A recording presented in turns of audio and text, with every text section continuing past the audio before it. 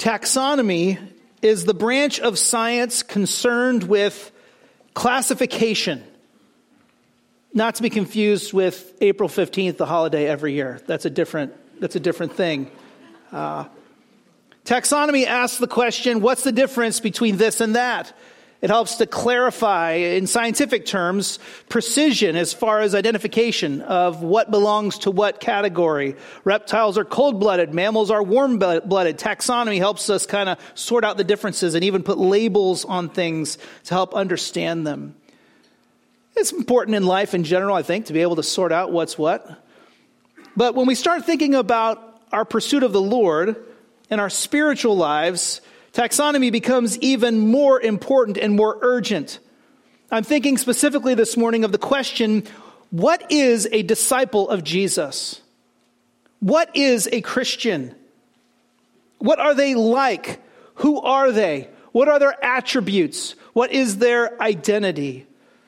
This is an absolutely crucial question because in our culture, as in any culture, there have been divergent views of genuine spirituality. People who are spiritually healthy look like this. And there's competition in the culture to say this is what a truly spiritual person looks like. And this morning, as we come to Matthew 5, 1-10, we have an opportunity to not answer the question for ourselves, but to hear Jesus answer the question. Because as Jesus ministered in Galilee, as he was talking to people, he dealt with people who had a certain perception of what spiritual health looked like. They thought, what does a kingdom of heaven look like? What does a citizen of the kingdom of heaven look like? What does the follower of God actually look like? And they had this image in their mind that was taught to them by the religious leaders of their day. The problem was that picture was wrong. And today, so often, we hear messages about what is right or good, what good people do, what spiritually healthy people are like. But again, it's all about taxonomy. Because they could be saying that this is what spiritual health looks like, and yet they could be woefully wrong. It's also important for us to know what a Christian is, because only in the kingdom of God can we find ultimate blessing and flourishing. Everybody's chasing blessing. Everybody's chasing satisfaction. And the fact is that, like so many others, we will often chase blessing and satisfaction through means and ends that can't get us there. But as we look to the Word of God, we find not only the description of blessing, but the promise of blessing. True blessing, genuine flourishing, actual peace. Now, as we get into this Sermon on the Mount here, we will realize that one of the reasons Jesus takes so much time to explain what the marks of a disciple are, what true Christianity looks like, is because it's easy to fake it. So many claim to be followers of God, and yet the reality in their lives proves otherwise.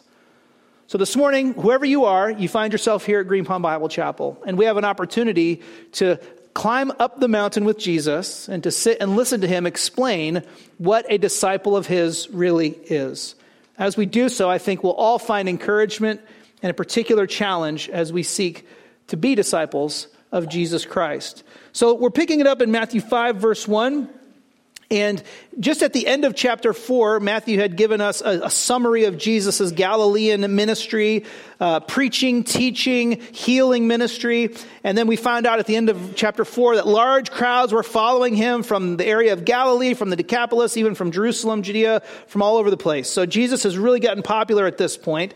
And so in chapter 5, verse 1, we see Jesus addressing his disciples in light of his popularity. As we'll see at the end of the Sermon on the Mount, it's also for the general public, but the focus here is on the disciples initially. Watch Matthew 5, verse 1. Matthew writes, "When he saw the crowds, he went up on the mountain, and after he sat down, his disciples came to him. Then he began to teach them, saying," and then we'll go on to the actual content in a second. So Jesus sees the crowds that have come to him, and he takes the opportunity to go up on the mountain.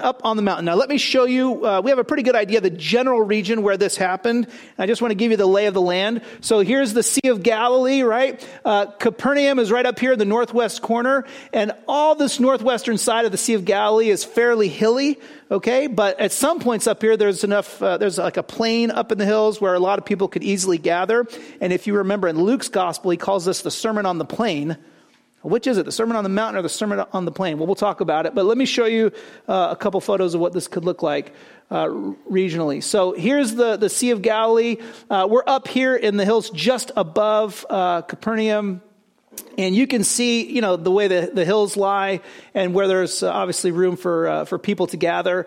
So I don't know who this guy is. I don't know what that's all about. But anyway, you just get the lay of the land, okay? So this is the whole region. It looks like this in that northwestern side of the lake. So we don't know exactly. There's a church built on a spot that says this is where the Sermon on the Mount was preached. They don't know that. I mean, we're in the neighborhood. So that's something, something in terms of that you could picture in your mind. It's interesting, though, and I show you the picture because he doesn't say he went up to the plain, and he doesn't even say he went up to the hills. He uses an interesting term in verse 1. He says, when he saw the crowds, he went up on the mountain. And Matthew chooses that word specifically, not only because Jesus went up into the hill country here to actually give this sermon, but also because going up on the mountain, singular, carries with it some Old Testament imagery, doesn't it?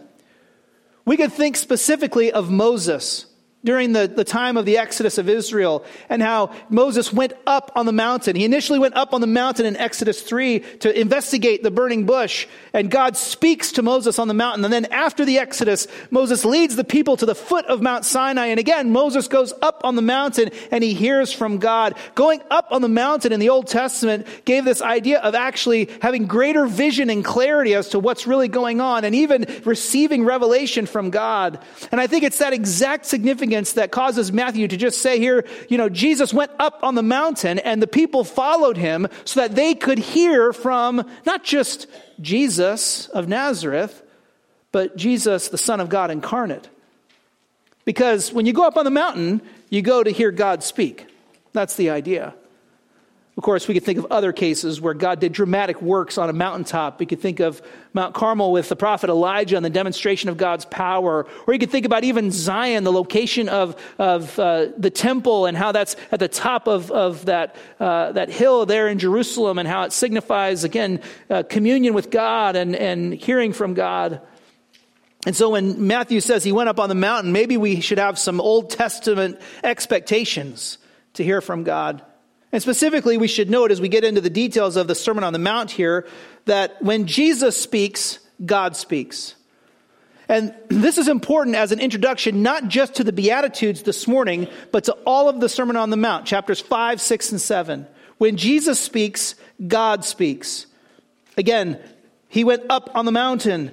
Here, perhaps Matthew intends us to understand Jesus as the greater Moses, who now doesn't just deliver the law, but actually fulfills the law and proclaims, let me tell you what the law is really all about. Let me tell you what true spirituality really looks like. We might say it this way: Jesus' word is the final word on all matters. This is a remarkable sermon, not only because it is an explanation of the significance of the Old Testament law in the life of everyone who would follow Jesus.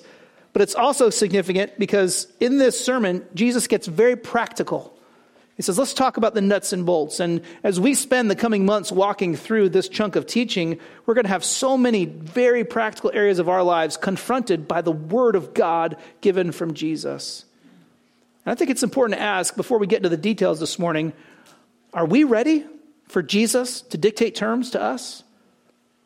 Are we ready for Jesus to say, this is what a disciple of mine actually looks like? And are we ready to follow him when he speaks? Of course, Jesus here in the Sermon on the Mount gives basically an assault on the idea of spirituality that was presented by the religious leaders of the day. And in fact, there were some different basically groups of leaders in Israel in the first century that Jesus deals with here.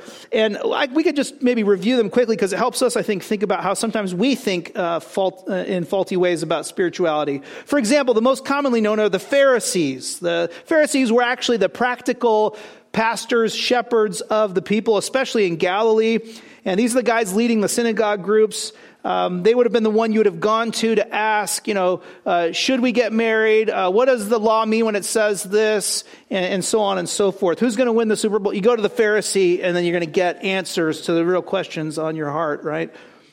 The Pharisees, though, were all about doing. And as we read the Sermon on the Mount, we'll find out the Pharisees were big on performance. They weren't just going to give money to the poor. They wanted everybody to see them giving money to the poor, right? They weren't just going to come to worship. They were going to make sure that everybody saw them coming to worship. They weren't just going to fast and pray. They were going to make sure everybody knew they were fasting and praying. Their religion was defined by doing, by church attendance, by doing sacrificial things in the sight of others. Of course, the modern Pharisee is the same. We define spirituality by doing. A disciple is someone who goes to church this many times in a week or in a month or in a year. A true disciple is someone who gives this much of their income to the church. A true disciple is someone who goes on missions trips, or the true disciple does this, that, or the other. Again, we might define spirituality by doing. There was another group, though, in the first century called the Sadducees. They were largely located mostly in Jerusalem, and they were actually the ones who controlled the practice of Judaism in the temple. And so they were all about position. They weren't as theologically conservative as the Pharisees, but they had all the power. In fact, they were willing to compromise to get it. And for many people, spirituality is all about position. That you're not really spiritual unless you're an elder or a deacon, or unless you're a pastor, unless you've got a degree from a seminary. It's all about having this particular position, this particular place of prominence. But of course, Jesus will correct that faulty thinking. There was another group in the first century, the Zealots. Smaller group here, but these guys were all about the politics. And for them, true spirituality had to be expressed in political revolution. If it didn't have a political agenda, if it didn't result in political change, then it wasn't true spirituality. This is alive and well today, especially in the evangelical circles, where we might define spirituality by political action. This idea that if we're going to do anything worthwhile, it must be done politically, right? And although certainly Christians have a responsibility and opportunity to influence our nation politically, fundamentally a disciple of Jesus is not determined by political action. There was another group in the first century called the Essenes. These were the guys who got out of Dodge. They said, we got to go somewhere else. We need an isolated compound somewhere where we can get away from the noise and we can just focus on God. And so they went out and they created their own compound and tried to pursue the Lord there in isolation from the rest of the world. They defined their spirituality by separation. This is alive and well today also. Or maybe it's overwhelming as we get all these voices telling us all these different things, and we see the sin, we see the worldliness, and we think we just got to get out of Dodge. And if we could just have a compound in Idaho, then we would be able to just worship God and we'd be at peace. There's sinners in Idaho too, I hate to tell you. This is alive and well today, though. Sometimes we think, if we could just isolate from the culture, then things would be better. But really, that's no solution. The fact is, as Jesus addresses his disciples, and of course the crowd that follows, he does so knowing there are faulty ideas about spirituality that people have bought into. And he teaches here, especially in the beginning of the Sermon on the Mount, that a disciple, a citizen of the kingdom, a follower of God, someone who's truly spiritually healthy, is not what you've been told. It's not what's been modeled for you, perhaps. And it's certainly not what most people thought. So let's pick up the Beatitudes here and let's work through these Beatitudes, verses 3 through 10. So we'll see 8 Beatitudes. But let's unpack this and see what's going on. As we do so, we're going to learn that kingdom character, the one that Jesus describes here, kingdom character is unexpected. It's not what people thought. But also, kingdom blessing is unsurpassed, better than we can imagine. Kingdom character is unexpected. Kingdom blessing is unsurpassed. So let's unpack some of these Beatitudes and see what's going on. First, in verse 3, Jesus says, and Matthew records, "Blessed are the poor in spirit, for the kingdom of heaven is theirs."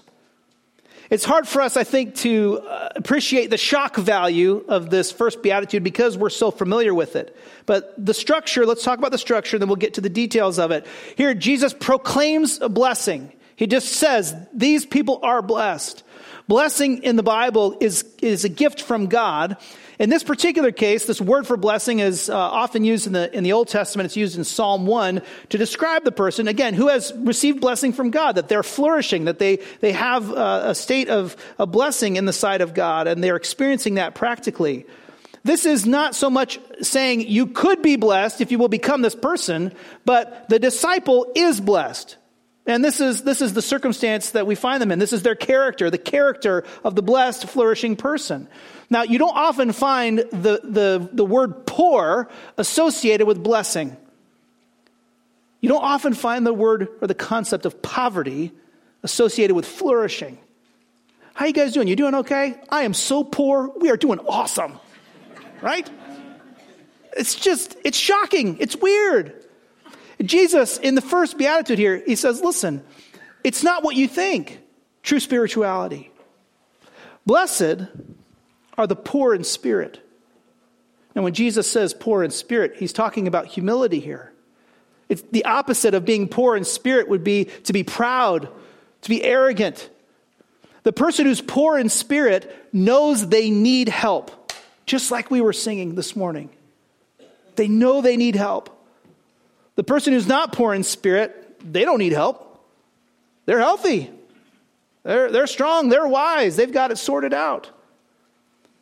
So in the picture of ideal spirituality in the first century that was being passed around to the population in Galilee, the picture was the people that are really spiritually healthy they got it together. And they walk tall with their shoulders are back. And they're dressed well, and they present themselves well. Again, this is a Pharisee. But Jesus says, not so fast. Blessed are those who are humble.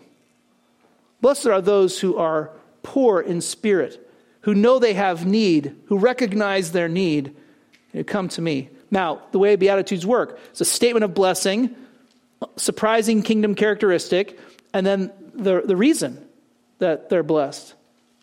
Note verse 3. Blessed are the poor in spirit, for the kingdom of heaven is theirs. This is not like they own it and God doesn't. But the idea here is they are members who have a stakehold in the kingdom of heaven. That they're shareholders in the kingdom. It's not just they're members of it, that they actually own part of it. That's how much they have a stake in the kingdom.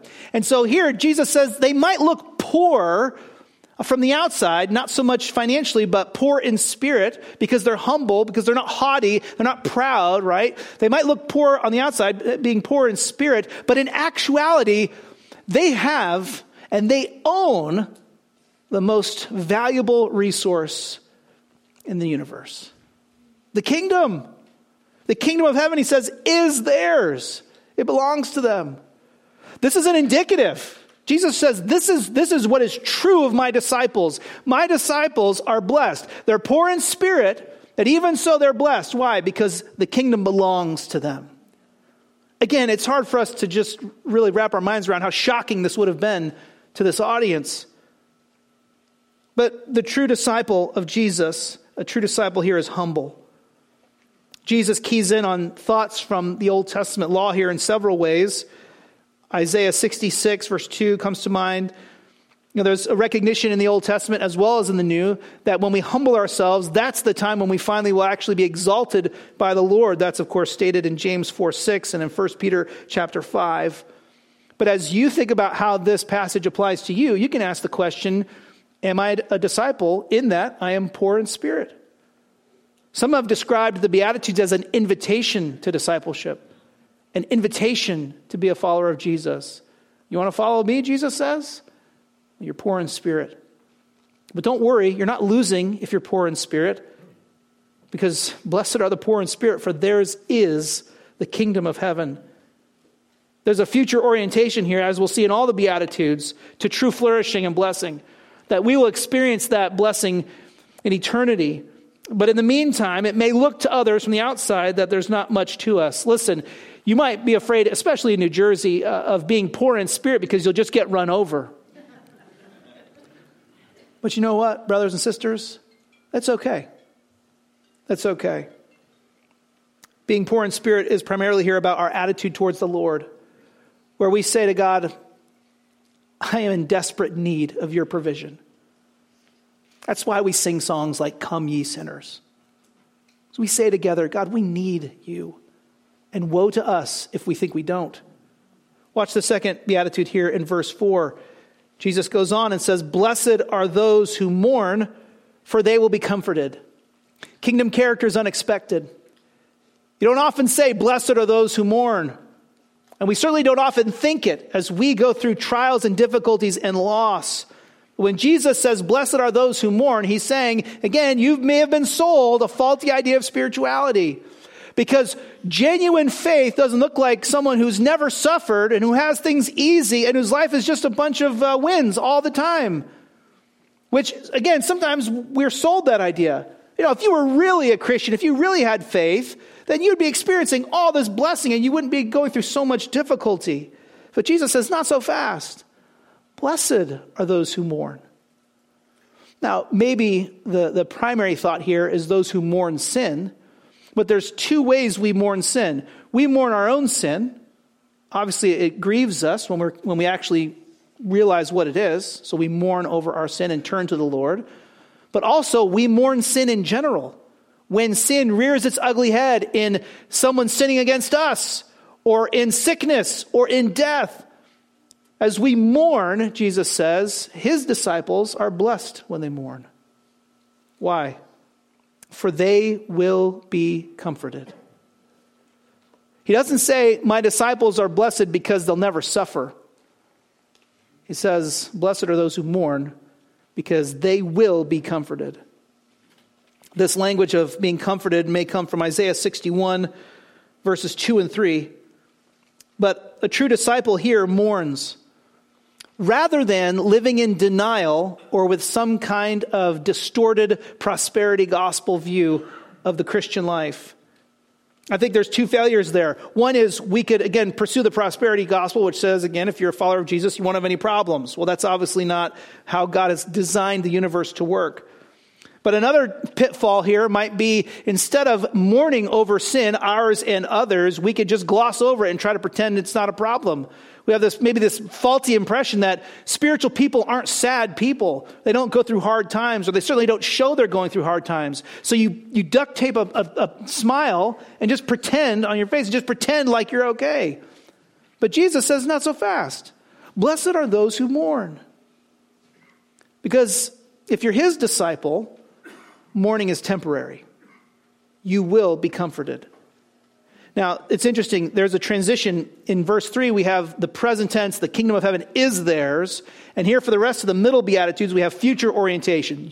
They will be comforted. So there is comfort coming for those who mourn. And it may not happen right at the second. You may still have to endure difficulty and challenge. And yes, there are going to be hard days. And you weep because you've lost. And you weep because of the pain. And you weep because of your failure. But when you've trusted in Christ and you're his disciple, you know comfort is coming. And so you are blessed, even when you cry. You are blessed, even when you mourn. I think we've got to get past this plastic version of the Christian life where we pretend to be happy all the time. Brothers and sisters, we're not happy all the time. And there's a difference between circumstantial happiness and true joy, right, that we find in the Lord. But it's okay to say, I'm hurting right now. I'm in pain right now because I've lost this, because someone has wronged me in this way. You think about just general suffering. I don't know about you. I mean, I have been flabbergasted as the numbers of dead from this earthquake in Turkey and Syria continues to climb. And it'll be over 30,000 probably before the day's done. And you think about the loss of life there, and you think about the difficulty of enduring tragedy like that on such a wide scale, measure, and you just have to say, listen, we don't put a plastic smile on and just pretend like it doesn't hurt. But when we're followers of Jesus, even as we mourn with a confidence that comfort is coming, that this too shall pass. And one day we will experience true comfort. That's the flourishing we want. Watch verse 5 as Jesus continues. He says, "Blessed are the humble, for they will inherit the earth." Some of your translations will say, "Blessed are the meek," or "Blessed are the humble" here. The idea here, of course, is that meekness or humility contrasts with harshness. And it's different from poverty in spirit in this way. Those who are poor in spirit, primarily that's a description of their relationship to God. They're humble with their relationship to God. But those who are humble or meek here, the idea is that they're humble in their relationship with others. Again, they're not harsh or insensitive. They downgrade their view of self and exalt their view of others. Perhaps Jesus is alluding to Psalm 37, verse 11 here, or there's many places in the Old Testament law where this is on display. But again, the idea is that in our relationship with others, if you're a true disciple, you don't run over people, that you actually care about them. And so there's a humility or a carefulness, a meekness in how we handle each other. Again, a sensitivity. And again, unfortunately, what was being sold in the first century is this idea of spirituality may have been bold, brash, and we pursue the truth and we just run people over like that. And Jesus says, slow down. Slow down. Blessed are the humble. They may not be prominent in society. They may not be the top dog at the workplace. They may not have all access because they don't have as many funds or whatever else. But the fact is, if they're humble and they're meek, Jesus says they're blessed. Why? For they will inherit the earth. Again, you talk about a retirement package. This is the one you're looking for. They will inherit the earth. That picks up on the promises that God made to Abraham, right? That he would give his descendants the land, right? As you read in the scripture, we see that promise enlarged. The land doesn't just mean the land of Israel. He's talking about the land, the new earth. We're talking about our eternal home here. And so, yes, you may be humble in the eyes of culture. You may not be, again, the most wealthy or whatever, but you will inherit the earth because of your connection to Jesus. So it's okay if you're not the big dog right now. It's okay if you don't have the biggest bank account. It's certainly okay if you're not the one calling the shots. Blessed are the humble, for they will inherit the earth, gives us a future promise of God's provision. And again, it's a description. You didn't think this is what the spiritual person looks like, but here they are. They're poor in spirit. They mourn, and they're humble. Watch verse 6. Blessed are those who hunger and thirst for righteousness, for they will be filled. Blessed are those who hunger and thirst for righteousness, for they will be filled. A true disciple here pursues righteousness. This is in contrast to pursuing worldliness. And again, we don't have to look far in the first century to see either Pharisees or Sadducees, or zealots for that matter, making compromises in their pursuit of the Lord to get what they want. And so they're willing to either be hypocrites, or they're willing to sell out, or they're willing to just make compromises to be pleased. And so they give in to sin and they worship the idols of their culture in various forms. But here Jesus says, blessed are those who hunger and thirst for righteousness, who are chasing hard after righteousness. Now, what does he mean by righteousness, right? We know in the Bible, righteousness refers to right behavior, actually conducting yourself in a right way. And so the picture here, Jesus says, is of a true disciple is someone who actually pursues living in a way that brings him glory. We want to make a careful distinction. This doesn't mean we get into the kingdom by virtue of our righteousness. Jesus is very clear. We're poor in spirit. We don't come to God saying we get in because we're qualified. No, we come to him begging, asking, God, we need grace. But Jesus' disciples, true Christians, right? Those who have genuine spirituality, they don't go, oh, I'm in the kingdom now. I guess I can just do whatever I want because I'm in, right? No, they actually hunger and thirst after righteousness. They chase after righteousness. They're pursuing it. You think about if you've ever had the pleasure of being on a diet. My doctor recently put me on a diet where he basically said, don't eat food that brings you joy. That was the diet. No gluten, no carbs, no dairy. Just avoid what brings you joy. Awesome. I have noticed in this state that When you don't have the thing, when you haven't been able to have the things that you like, right? That hunger will drive you. It pushes you. Yeah, you're chasing it. You're longing after it. You want it, right?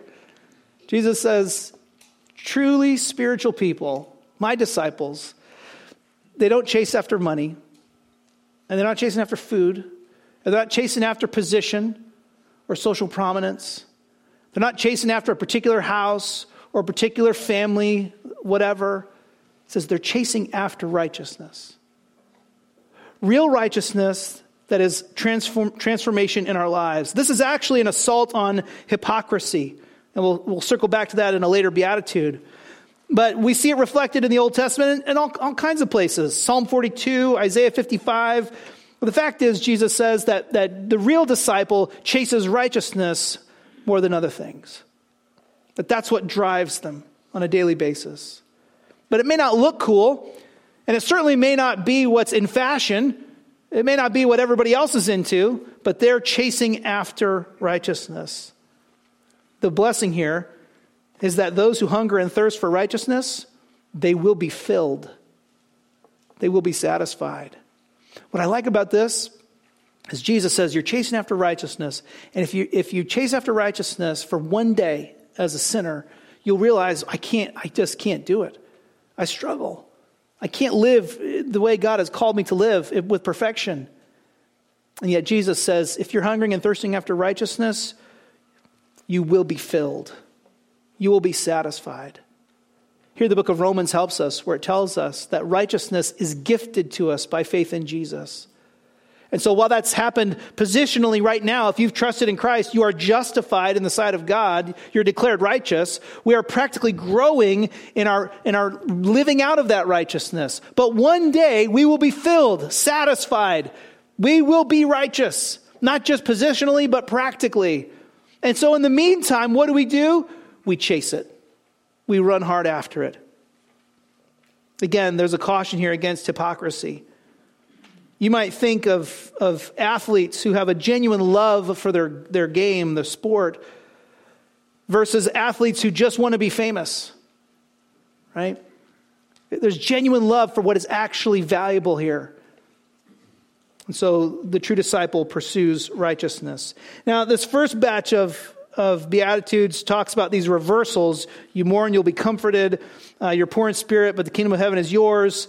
You pursue righteousness, you'll be filled. But here, the second batch, maybe it's a little bit more on the reward side, just the blessing side of it. Watch what happens as Jesus continues in verse 7.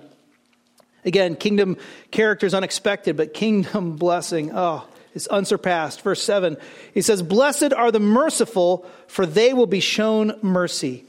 Blessed are the merciful, for they will be shown mercy. Mercy here is in contrast with cruelty or insensitivity. It's a little bit of like that beatitude of meekness or humility that we talked about earlier. But here, there's really an emphasis on how we relate to others, especially others who have wronged us. And again, this is so difficult because in our natural sinful state, when people wrong us, we want to take revenge. Vengeance is mine, says me, right? And we're going to get them right. And that's whether we're driving on the road or whether it's someone at work or in the family. But when people wrong us, man, that desire to just get back at them it's inherent in us because of our sin. But Jesus says, actually, the blessed one is the one who's merciful, because that one will receive mercy. And here the connection, it's not so much a reversal as Jesus says, those who are my followers are merciful people to others, and they are the ones who will experience mercy eternally. So there's a future look here at the blessing of God's mercy in eternity to come. That doesn't mean God hasn't been merciful to us now. God has been merciful to us now in Christ. But God's mercy is not exhausted for you and me. So we have actually freedom to be merciful with others because we know that God has been merciful with us.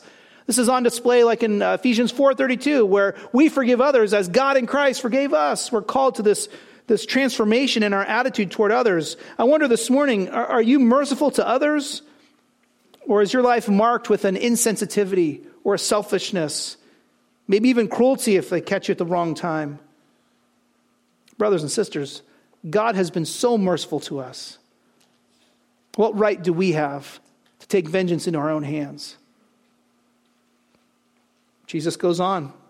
Verse 8, blessed are the pure in heart, for they will see God. Jesus perhaps picks up terminology here from Psalm 23, but as he does, Psalm 24. But as he does so, he highlights the need for authenticity. Blessed are the pure in heart. Blessed are those who are the real deal. Blessed are those who actually are authentic in their pursuit of the Lord. Why? For they will see God. In the psalm, the pure in heart ascend to the holy hill, to the mountain, and it's on Mount Zion where they fellowship with the Lord because they are covered by sacrifice. Here, Jesus says, you want to talk about true spirituality? Let's talk about being the real deal, being authentic or genuine in your pursuit of the Lord. Blessed are the pure in heart, not the hypocrites, not the fakers, not the ones who are doing it just for show. Jesus reveals to us here that motivations matter. That our motivation matters for why we do what we do. Again, some expressions of spirituality then and today, the focus is on doing. So it doesn't matter why you come to church, just make sure you show up. It doesn't matter why you give money, just give money. It doesn't matter why just all of that. But the fact is, it does matter why. It does matter why. Jesus says, yeah, there's blessing. There's blessing for the pure in heart. And it's the pure in heart who will see God, who fellowship with God, who will experience that intimacy with God forever. Again, being satisfied, experiencing true flourishing, true peace, true satisfaction. Jesus says, that's what my disciples get. And they get it because I've transformed them, and indeed they are pure in heart. There may be a warning here that knowledge of the Bible is not enough. Knowledge of the Bible does not equal authenticity.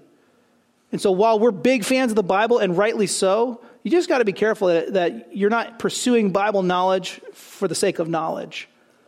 But no, I'm pursuing the knowledge of God and His Word because I'm pursuing God. There's an authenticity here, a genuineness in the true disciple. So a true disciple is genuine. Watch verse 9. Blessed are the peacemakers, for they will be called sons of God.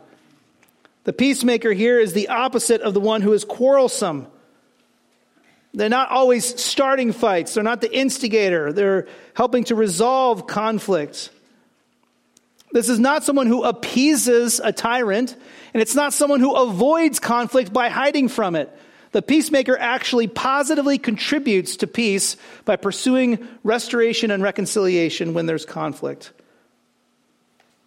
I think in many ways the religious leaders in Galilee in the first century would have maybe been classified more as quarrelsome or instigators. You remember the scene where Jesus and his disciples are walking? It was a Sabbath day and they're walking through a field. And remember, they were snacking on the grain, the tops of the grain. They were popping the grains off and at the top of the grain off, and they were snacking on it. And while they were doing that, there was a Pharisee hiding in the grain right there. He just pops up, gotcha! You broke the law! You're working on the set! And he's after him. And it's like, who are these guys hiding in the field? Just waiting for the random... What? That's how much they wanted to start a fight. That's how quarrelsome they were. And sadly, some people who claim the name of Christ, all they want to do, they define their Christianity by who they're against, but who they're fighting. But Jesus says, that's not true spirituality, actually. You can desire good, even good doctrine. You can desire pure doctrine, and yet that can get sideways where you just want to pick a fight. You just want to tussle with somebody. And Jesus says, blessed are the peacemakers. Not the ones instigating, and not the ones, again, avoiding conflict, but those who are willing to do the hard work of making peace, of restoring. Why? Well, for they will be called sons of God. Again, these are the citizens of the kingdom. And not just citizens of the kingdom, they're in the family, Jesus says. They will be called sons of God. So, yeah, the Pharisees who were instigating all this conflict, they thought they were in, but Jesus says, slow down, not so fast. Because if all you're doing is picking fights, that may be a sign that you're not my disciple. And you're not a son of God, and you won't be welcomed into his kingdom. Blessed are the peacemakers, for they will be called sons of God. Which finally leads to verse 10. Blessed are those who are persecuted because of righteousness, for the kingdom of heaven is theirs. Here again we have a reversal. An unexpected statement of blessing. What? Blessed are those who are persecuted for righteousness? Persecuted because of righteousness? We don't usually say anybody persecuted is blessed. But Jesus says, not so fast. Because if you're truly a citizen of the kingdom, if you're truly my disciple, and you're poor in spirit, and you're humble, right? And you hunger and thirst for righteousness, and yes, you mourn, right? And you're merciful, and you're pure in heart, and you're a peacemaker, then you are going to take heat right now. That there are going to be people who are going to push back against you. And in another place, Jesus tells his disciples, just be careful because the world's going to treat you the way it treated me. So yes, you're going to take heat for being a follower of Jesus, but he says, blessed are those who are persecuted because of righteousness. Even if you suffer for your faith, you are blessed. Why? Well, he repeats here the first beatitude. For the kingdom of heaven is theirs. Because they can take your house. They could take your retirement fund. They could take your job. They could take your friendships. They could take your social standing. They could take your access to certain benefits in society. They can take your freedom. And they can take your life. But they can't take you out of the kingdom. So Jesus says, if you face persecution because of righteousness, you are blessed. It may not seem like it. I think in many ways, the spiritual ideal of the day, as today, would be to avoid persecution at all costs. The opposite of this beatitude, in my mind, is laziness or love of comfort, where when we know we're going to take heat for being a follower of Jesus, we just choose the easier road.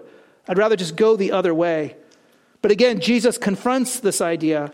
He teaches it in so many other places, John 15, 2 Timothy 3. I mean, there's so many other places where we're reminded that if you're going to really follow me in this world, that it's not going to always be easy. Now, we live in a time and a place where there's not a ton of heat for following Jesus, although maybe the temperature is increasing in our culture. But we have to ask the question nonetheless, am I willing to follow him even when it gets hot?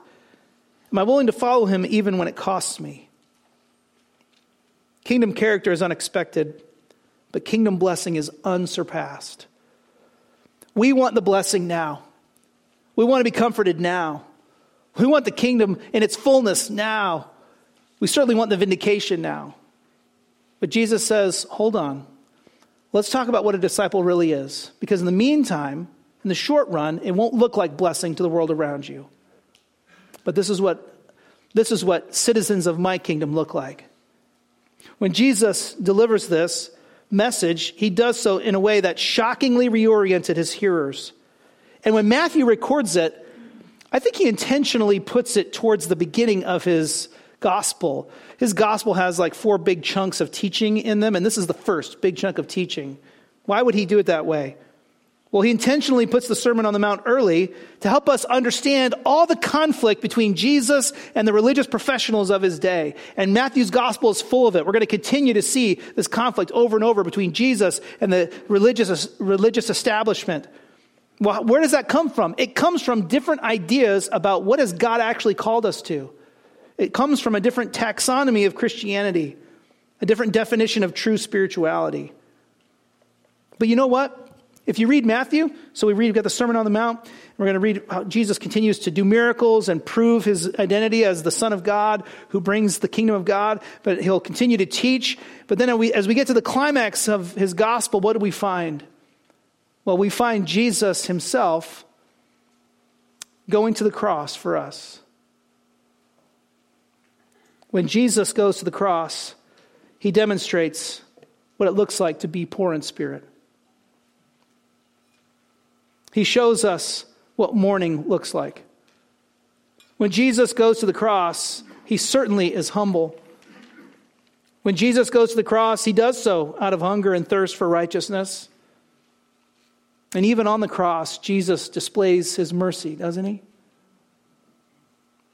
Of course, in going to the cross, Jesus proves he's no hypocrite. He's pure in heart. And when When he went to the cross, Jesus made peace.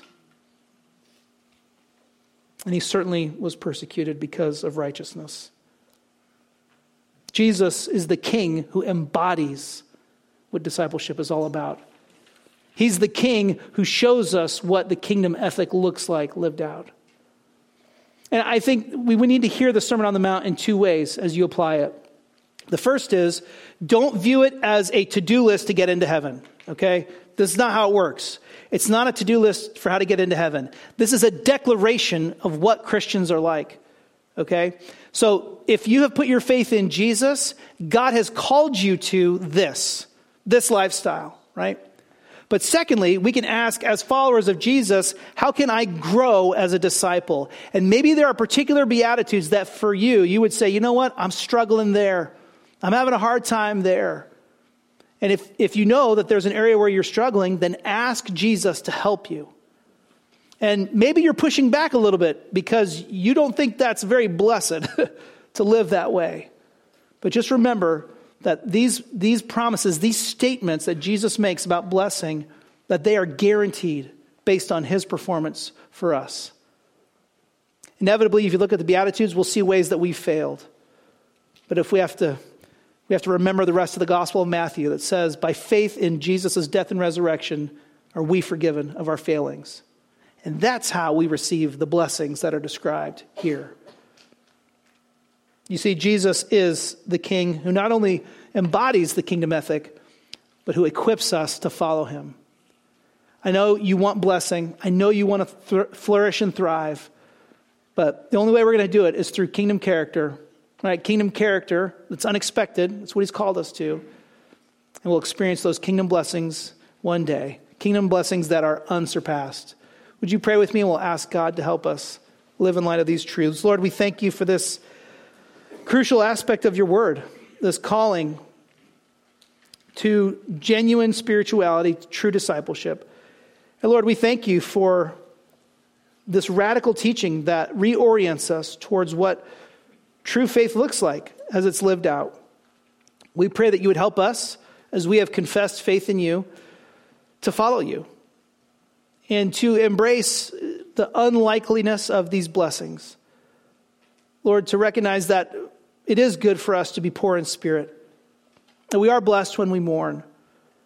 Lord, that we're blessed when we're humble, when we hunger and thirst for righteousness, when we're merciful, when we're pure in heart, Lord, when we're peacemakers, and even when we're persecuted. And we pray that you would give us that future orientation where we recognize that our ultimate fulfillment is yet to come, but it is guaranteed. And so we can persevere in faith today. Lord, help us to confront faulty ideas of spirituality in our culture and especially in our own hearts as we might lean one way or the other. And Lord, help us to see that this is what you have made us in Christ and what you call us to today. Help us to follow in faith, we ask. In your name, Lord Jesus, amen.